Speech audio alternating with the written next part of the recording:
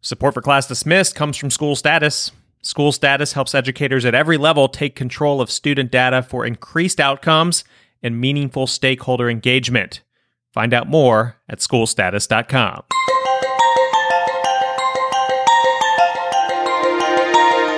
You are listening to Class Dismissed, episode 203, and I'm your host, Nick Ortego. This week, a Rhode Island school district built a more reliable pool of substitute teachers. We'll tell you how they did it, and why more and more states are changing the law to give students mental health days. Stay with us.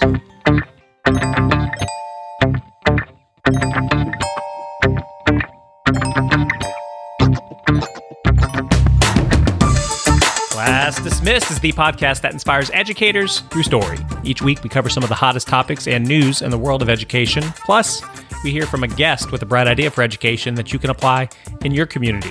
This week, why students become distracted and what you can do about it. Stay with us.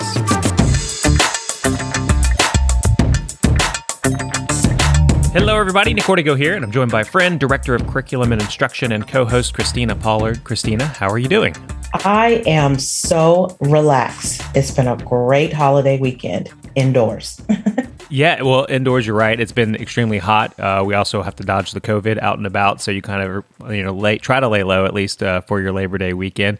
Last episode, we were talking about, I guess we recorded the day after Hurricane Ida pushed through. I'm feeling for all those kids in the New Orleans area and the greater New Orleans area who, I mean, they're just scattered around the country now, from what I understand. You got them, they're like in Florida, like wherever they have family or friends to stay with, because there's no power for, I guess, a month to 6 weeks. It's quite the challenge they're up against now. Yeah, and really in some instances, more than just 6 weeks. There was a huge transistor that went into the water, and so that's a major problem. And it reminds me of Hurricane Katrina, where kids were displaced all over the country. We're already seeing some of them enroll in our school districts. And that's good because their school districts announced that they were closed until further notice. And, that's always hard, trying to get kids back in school. And you can't just say, okay, we'll switch to virtual, because you're dealing with teachers who may be displaced as well. So it's a tough situation. We can definitely see that our city has visitors. Mm-hmm. I just hope that at some point they can, do something for them, because it's really hot. It is. And for anybody, just to give folks a geographic perspective, you and I, we live up I-59, the interstate, from New Orleans, about an hour and a half, approximately, depending on what part you're in. And we've seen, here in a couple towns just south of us, see this mass influx of people either coming to stay or at least coming to get supplies. So we've seen an increased demand of people needing gas, cash, food, generators, whatever it takes to come up here and get and try to go back to your powerless world down around New Orleans. So yeah, it's been, like you said, very noticeable around town, and it's been interesting. And again, it's like, we did Katrina, so we know what this is like. But now it's like pandemic and hurricane on top of each other. I would think like if I'm in New Orleans, like the pandemic precautions almost take a back burner, because you're just trying to survive in other ways right now. And that I worry about as well. So, we'll be keeping them in our thoughts, and definitely keep up to date with how schools are reacting down around that area. A couple interesting stories today. First, I'm going to start with one out of Illinois, and I learned something that I didn't even know existed. Was they just changed the law to allow for 5 mental health days for students in the state of Illinois. And I thought, wow, they must be like the first one to do this. And apparently they're not. There's several other districts and states that have the same thing. And that includes Arizona, Colorado, Connecticut, Illinois, Maine, Nevada, Oregon, and Virginia. They all have passed similar bills allowing for these mental health days. What are your thoughts on that?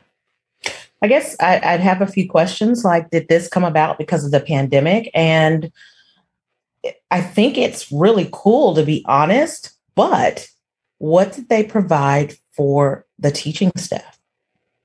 That's a fair question. And I mean, what is it like, say, in your district, if a teacher just wants to call and say, I need a day off? Is there pushback? Do you have we're going to need a doctor's excuse? Because that's essentially what's happening here, is these students no longer have to provide an excuse.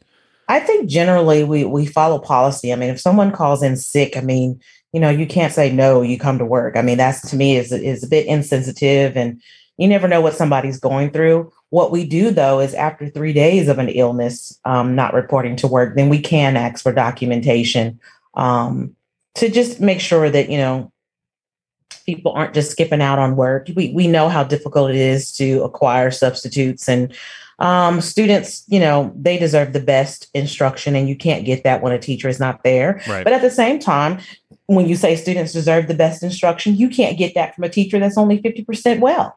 So, you don't want anyone to be, especially now in a pandemic, like you sneeze and I'm saying you need a day off. Right. Do you need to go get tested? Yep. So it's just different now than 3 or 4 years ago. You could kind of tell who, called in, needed a day. You could tell how they kind of behaved the day before or the days leading up to it. But now there's just so much going on. It's hard to question and wonder. And you just got to be supportive of people. I guess in our state, if I understand it right, money's attached to attendance of the students, essentially funding. So I guess, is a district take a funding hit if a student comes to school with an excused absence? Like you don't, right? Like that. You don't. I mean, the thing is this, in our state, we have what's called the attendance money months. October and November, your ADA, your average daily attendance, is observed, and it helps determine your funding for the next year. So generally when September gets here, you start kicking off that attendance campaign to try to, improve tardies, improve attendance for students. We're already tracking those that are at risk. When they get 3 absences, they're already at risk. So, it does hurt, but not even thinking about funding, it hurts the child. Every day that they miss, a lesson, it puts them even further behind. And when you start looking at, equity again, it's even harder for those schools that are high poverty and low performing. But just like you can never catch up. Can we agree that sometimes students just need a day off? Like in the world, especially with the world we're in today. Absolutely. I could say that. Every now and then, yes, a child could just need a day off. You don't know what's going on in their world. We know we get a weekend, but what does that really look like for some people? There are children that are raising themselves, raising their siblings, and they never get a break. But that case can be true for teachers too. We've had plenty of conversations about teacher salaries. There are a lot of teachers working more than one job. And so they get off on Friday and you think they're going to rest up for 2 days. No, they're writing lesson plans, they're grading papers, and they're going to that second job. Right. They're running Instacart or DoorDash or whatever it is they need to do for that gig work. But so what are your thoughts here? Do you feel like this is too generous? Like students shouldn't be given 5 days? Is that... When I reflect on my comments, I guess I am not for it because I keep hinting back to what teachers need. Right. I think I'm kind of looking at like you're giving kids 5 days free to just rest up. And I don't hear anyone talking about taking care of teachers. And so I guess it's not exciting me. I think it's cool that they're, concerned about children like that. Yeah. But I think I want to hear more about what we're doing for the teaching staff. So I can't necessarily say I'm for that. Yeah. I mean, I feel like everyone should be able to say like, I need a day and I don't need to provide excuse. Also, like in today's insurance world, like the fact that you have to have a doctor's excuse. I mean, I don't know. Sometimes you don't want to go pay that copay just because you have a runny nose, and then just so you can get that piece of paper to say, I really went to the doctor. Like, you're fine, but you just need a day to kind of recover a little bit. I don't know. I mean, I can't think of a school year where I missed 5 days of school, my entire school career. Like that's a lot for me. That means you were really healthy, because when I think about my son in first grade, he missed 14 days of school. And you can imagine that impacted me as an assistant principal. And he kept that, let me tell you, strep throat kept going around that elementary school, and it was insane. And at a certain point, he had to have his tonsils and adenoids removed. And once he had that procedure, like he rarely missed school again since first grade. But, it happens.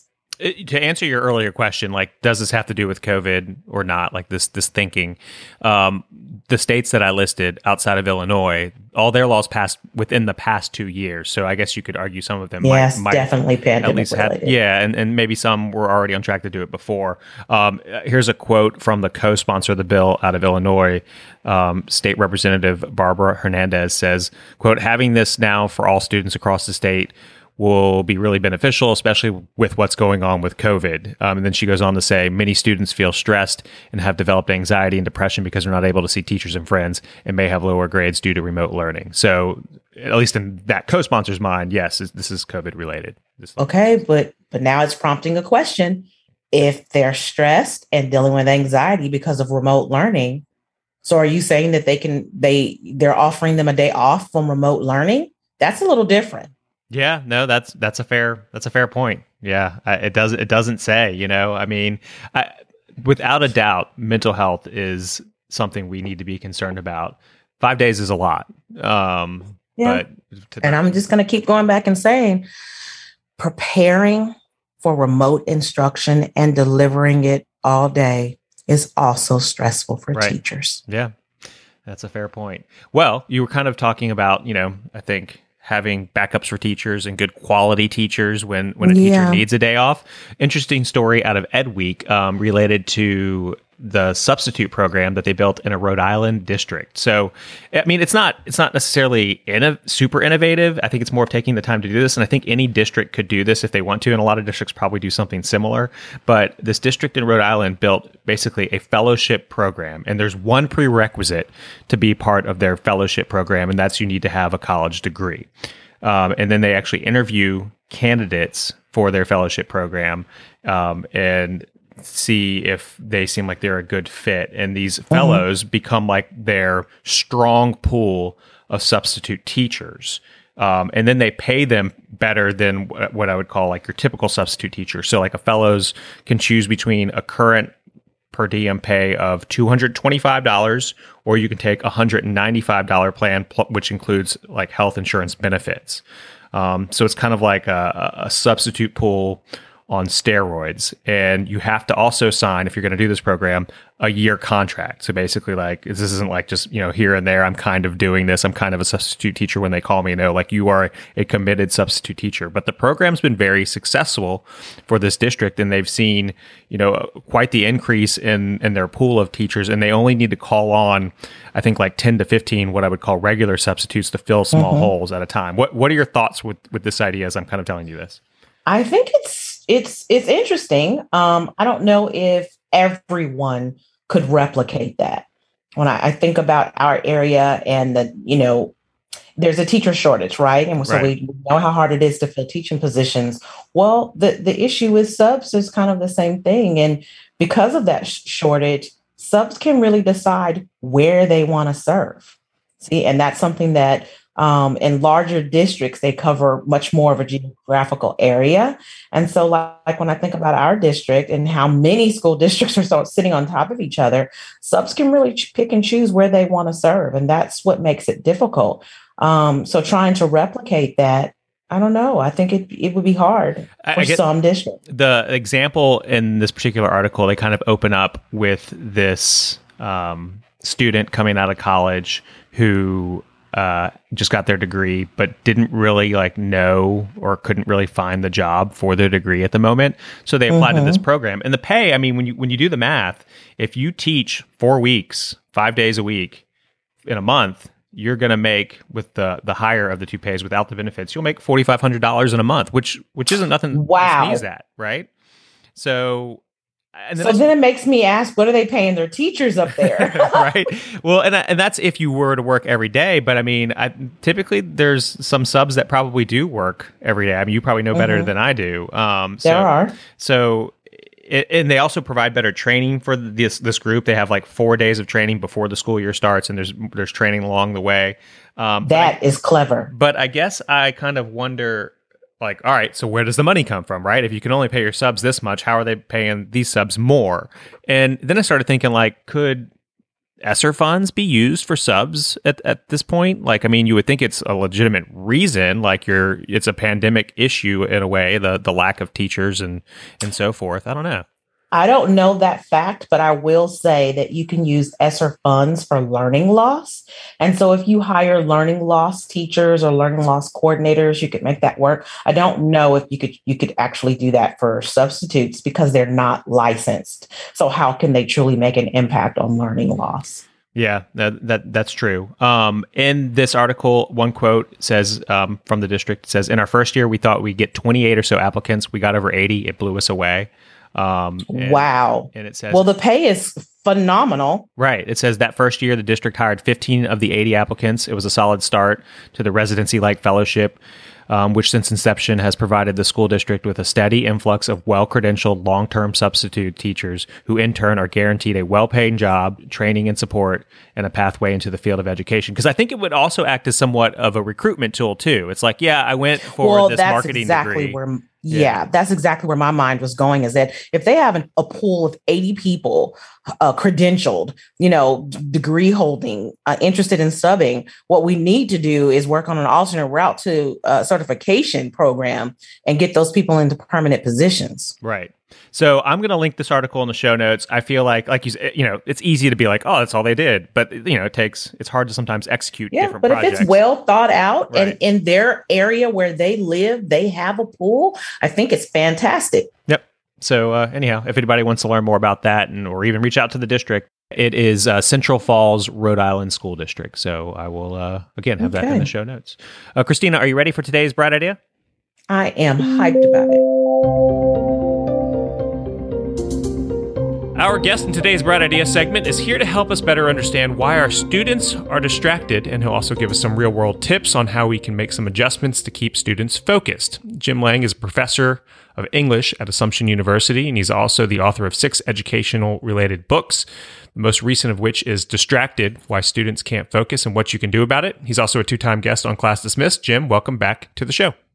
Thanks for having me. This is exciting because I think this is a topic that is probably on the minds of millions of teachers around the world, and it has to do with how we keep our kids focused. I think when a lot of people hear the title of your book, Distracted, Why Students Can't Focus and What You Can Do About It, their mind immediately goes to technology and iPhones and social media being the problem. But as you read the book and you open it up just right out the gate, you kind of flip that on its head and say that obvious correlation between technology and attention span really may not be the problem, I guess.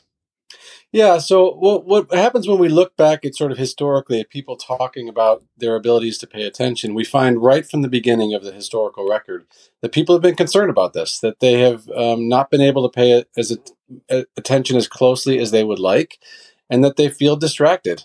So we can, I have quotes in the book from Aristotle, from Augustine, from poets and writers and thinkers, right down from from antiquity to the present day. So people have been concerned about this issue for a long time, and it seems like it's a sort of a basic sort of biological sort of feature of our brain that we are drawn to novelty in our environment. We are kind of frequently scanning our environment, seeking out new and interesting things, and that sort of tendency is what leads us into distractions. Now, what I do like to tell people is, it's not that somehow our brains have changed, because that's something that happens over many generations.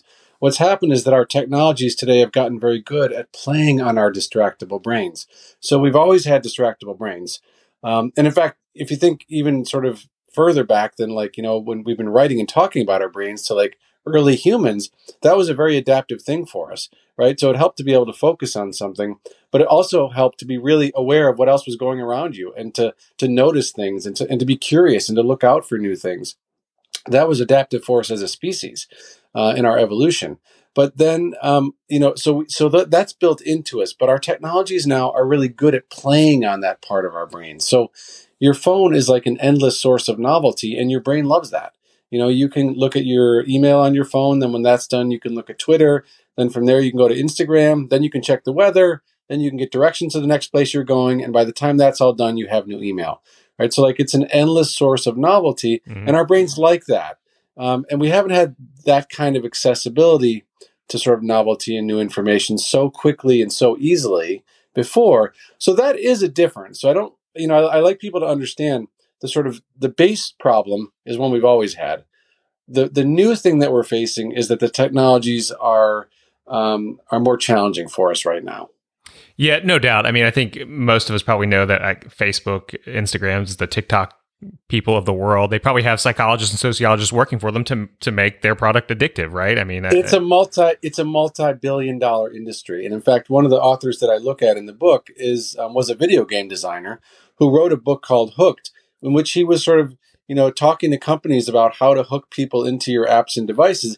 And what's really striking about the book is how well versed he is in the research. Like he knows his brain biology and his cognitive psychology. And so they're using those strategies in order to, keep our attention in our devices. And so we are kind of fighting against a very challenging problem. And like you said, this has been a problem for hundreds of years, but I think a lot of teachers out there are thinking, well, one way to keep the Facebooks and the phones out of the distracted minds of my students is just to ban them from the classroom. But I guess your opinion is that's not necessarily the solution. No, there's a couple problems with that solution. The first is just sort of an obvious one. Like, we all are interacting with our devices and technologies on a regular basis every day. There are very few professions that we'll be preparing students for, especially in higher education, that students won't be interacting with their technologies all the time. So to create this kind of artificial bubble for learning where we're not having them have access to their technologies, I don't think that's the right solution. The other thing is, of course, we have students who need technology for accessibility purposes, and we don't want to make it an environment in which technology is banned except for these students who need it for accessibility purposes, because then everyone can see right away who are the students that need that have might have a learning disability. So I think my argument is that the use of technology in the classroom should be context specific. There are times when we want to be able to have students access their technology, and maybe that's most of the time, but we want to think through why. And there are also going to be times when we don't have anyone using technology. So I teach literature and writing, and there are times when I want my students to just, circle up their desks and we're going to talk about what this poem means. No one needs technology at that moment. So rather than have a kind of blanket attitude towards it, either anything goes or there's no technology in my classroom, I think we can do better than that. We can think more carefully than that about when is technology appropriate to have in the classroom and when is it not, and then have that kind of guide our thinking on this issue. I'm going to paraphrase kind of something that I picked up on in the book, and it seems like an educator needs to not so much worry about preventing distractions, and they need to think more about cultivating attention. Do I have that right? That is the most fundamental argument I make in the book, that, we cannot eliminate distractions from our lives or the lives of our students or the classroom. Distractions have always been present in the classroom in the form of, other previous things. People can doodle, they can look out the window, all that's been available. And the other thing is, of course, even if you eliminate all the distractions from the environment, there's still distractions in your head, right? So, you can be distracted by thinking about other things that are going on in your life, or like in a global pandemic, worrying about your health. And, there's no way to eliminate distractions. What we can do, though, is to think about, when do people pay attention? What cultivates people's attention? And how can I maximize those behaviors or those features of the environment to create a space? I like to think about it almost as a retreat, like a retreat from all the kind of distractions that that are swirling around you all the time, and to say, okay, when we come into this space together, we're going to use our attention to learn, and we're going to give the gift of our attention to one another. And so this is a space where we do our best to try to cultivate and support attention. And we know that's good for learning. And we also know that's good for people's well-being. To be fully absorbed in an activity that you find interesting and engaging, that's a really good thing for us, sort of, our mental health as well. So I really think that if we can make the classroom a place where we make attention a priority, we are doing the best possible thing for our students, both for their learning and for their overall sense of well-being. And I think picked up on the fact that you argue that educators need to accept that attention is an achievement. It's an accomplishment. It's not the norm. Like we shouldn't assume that everybody can just have an attention span. Exactly. I think people tend to think about attention is the norm and distraction is like the falling away from that norm. But I think the research shows us that the opposite is true. Distraction is like the ocean that we're always swimming in. And our attention are like, the islands that rise out of that ocean when the circumstances are right. And so that means the job of the teacher is to create those circumstances. So if we think about the fact that attention is an achievement rather than something we just take for granted, then clearly there's a role for the teacher as we help students learn. So we also are trying to help them cultivate and support and sustain their attention. So we need to think about how the environments that we create for students have been specifically designed in order to help students achieve attention. As you researched this book, you, I guess, visited a lot of classrooms and you watched what grabbed students' attention. I'm sure that's lots of things, but what did you see that worked as you kind of went from classroom to classroom? So we'll go from the sort of very simple to the more complex kinds of ideas. The two very simple things for me, which are just sort of easy practices that any teacher can engage in. The first is the use of student names. Our names have tremendous power to grab our attention. And, that's been demonstrated in a lot of research, all the way down to infants, actually. Even infants as young as 6 months old, they perk to life when their brains actually show increased activity when they hear even words that sound like their names or like have syllables as part of their names. So, and as a teacher, I've had many experiences of having a student that looked like they were drifting off, and I said their name, and that student sort of jumps back into the classroom, right? So regularly using student names in the classroom, that's an easy thing to do. And then the second thing to do, this is a little bit challenging maybe right now during COVID, but as we go forward, using your physical presence. So, many teachers stand behind like an invisible barrier at the front of the room. Mm-hmm. And what I observed sitting in the back of classrooms was the students in the back of the room who are most likely to be distracted, right?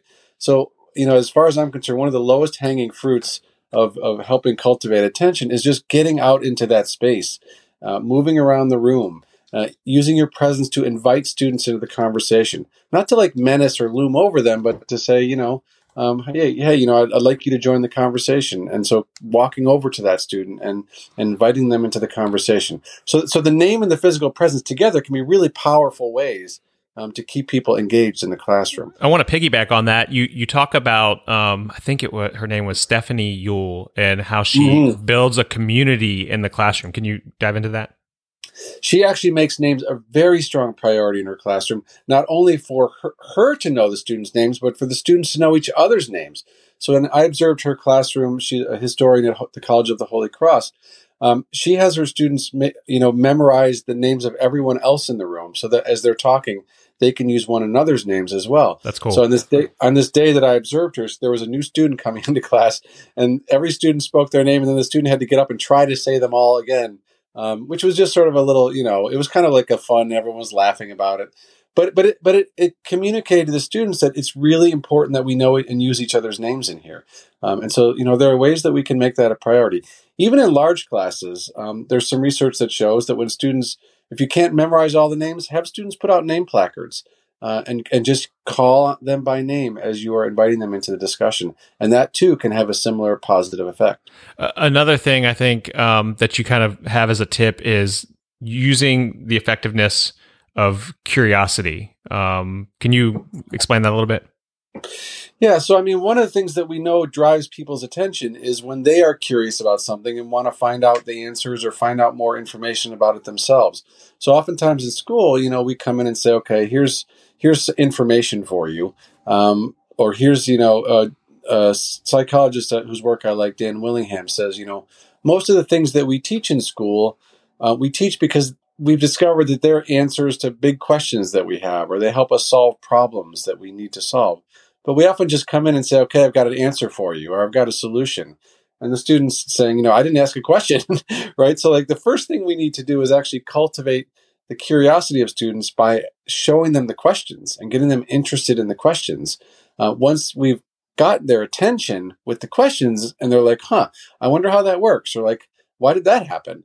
then we've captured their attention, and now we can then provide them with the content that is going to help them come up with their own answer. Okay, so for this, I want to actually let's do this with a real world example, if we will, because I think you refer to what you call boxes of content and that being bad, and then maybe we can give a good example. So could you present something to me in a boring boxes of content way, and then present it to me in the way of a question that creates curiosity?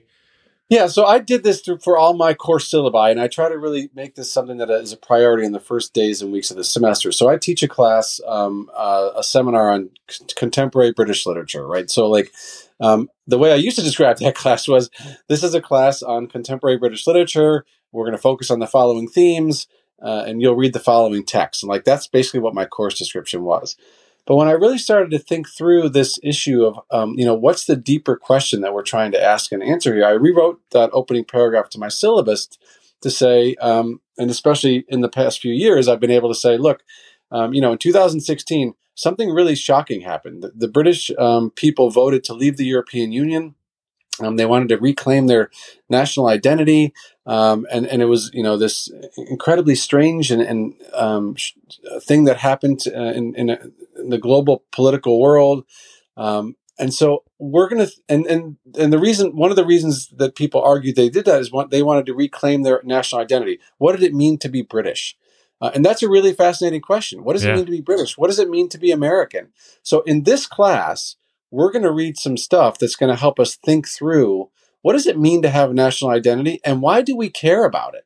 Why do we care about being an American or being a British person? So what does that mean? So that's now how the whole course starts. And I try to make that question as interesting as possible to them. And then, okay, here's what we're going to read and here's what we're going to think about in order to help you come up with your own answers to that. I love that. I mean, you totally made British literature interesting for me by phrasing it that way. So that's cool. Now, and then I guess, so that's presenting it as, here's what we're going to do in the class. And then you kind of encourage educators to think about that on a daily basis, right? Every day kind of present a question, here's what we're doing today, but present it as a question. Yeah, you can open any part of the learning experience can be opened with a question. Can be, in starting with, say, a problem or an interest. Even people can think about case studies or interesting problems that have arisen in the history of their discipline. Doesn't always have to be a question. It can be a problem or a case or a challenge or something like that. But something just to recognize, in order to start, we got to get people's interest. We have to get them curious. We have to get their attention. And then we can start moving through the content. All right. We're not going to dive into every single category, or I guess you call them solution practice for an educator, but let's just kind of tease everybody with the other strategies. You have structured attention, right? Yeah. So structured attention, by what I mean by that is essentially just thinking about, how do you cultivate the attention of someone in an experience that unfolds over time? One thing we know about attention is that it fatigues over time. So to get back to your earlier point, attention is an achievement. It requires effort. Anything that requires effort, right, is gradually going to sort of wear us down. So it becomes, and we all know this from experience, right? If you go to a lecture or something, it's easier to pay attention in the first 5 minutes than it is in the last 5 minutes, because your attention fatigues. So you need to think about, how are you keeping someone's attention sort of sustained over the course of a long period of time. And just to give one example, one of the easiest ways to do this, as far as I'm concerned, is to just let the learner know, how is this experience going to unfold? What's the plan for the day? If you think about when you go to a lecture or you listen to a sermon or something like that, and someone gets up and just starts talking and you're not really sure how long it's going to go, and they're not very good about making the clear points and reminding you about where you are, it's very easy to drift off in that situation. And you start thinking about, how much longer is this going to go on? What's the main idea again, right? And then you start thinking about other things, as opposed to a lecturer who says something like, okay, I've got 4 points I'm going to make here. It's going to take 40 minutes. And then, stops every once in a while and says, okay, that's the end of point 1. Now let's do point 2. Or a teacher that says, we're going to do 4 things in class today. They're right up here on the board. We've just finished the second one. Now we're right. That's easy. Structure, making the structure visible and signposting throughout. That's really helpful for people's attention. So, in the book, I go into a lot more about so what should that structure look like? But I think that's one of the easiest things you can do is just make it visible and signpost. There are so many practical things in this book, and I'll just kind of list off a couple of the other categories, but it's like you have signature attention, assessed attention, mindful attention.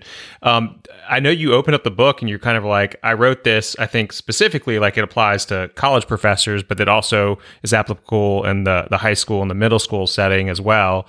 But I could make an argument that anybody who has to demand a group's attention has takeaways in this book, whether you're a salesperson or a preacher or whatever. I mean, am I wrong? No, I hope so. I think that's true. Definitely. I mean, what I tried to do is the whole approach I took to the book was, as my starting point was, just to sort of look around and say, like, where do people pay attention? And that came from all walks of life, right? So I was kind of looking at where do I see attention happening? And so I think absolutely that all fed into the book and the recommendations. And then I hope those recommendations can feed back out into some of those other contexts as well. Well, again, the book is called Distracted: Why Students Can't Focus and What You Can Do About It. It's available where books are sold, Amazon, Barnes & Noble. Great reviews online as well. And you can learn more about it as well by going to jamesmlang.com. That's correct, right? On the yes, URL? That's correct. All right. Well, Jim, thank you again so much for taking the time to join us on Class Dismissed. All right. And thanks to listeners for their attention throughout this episode.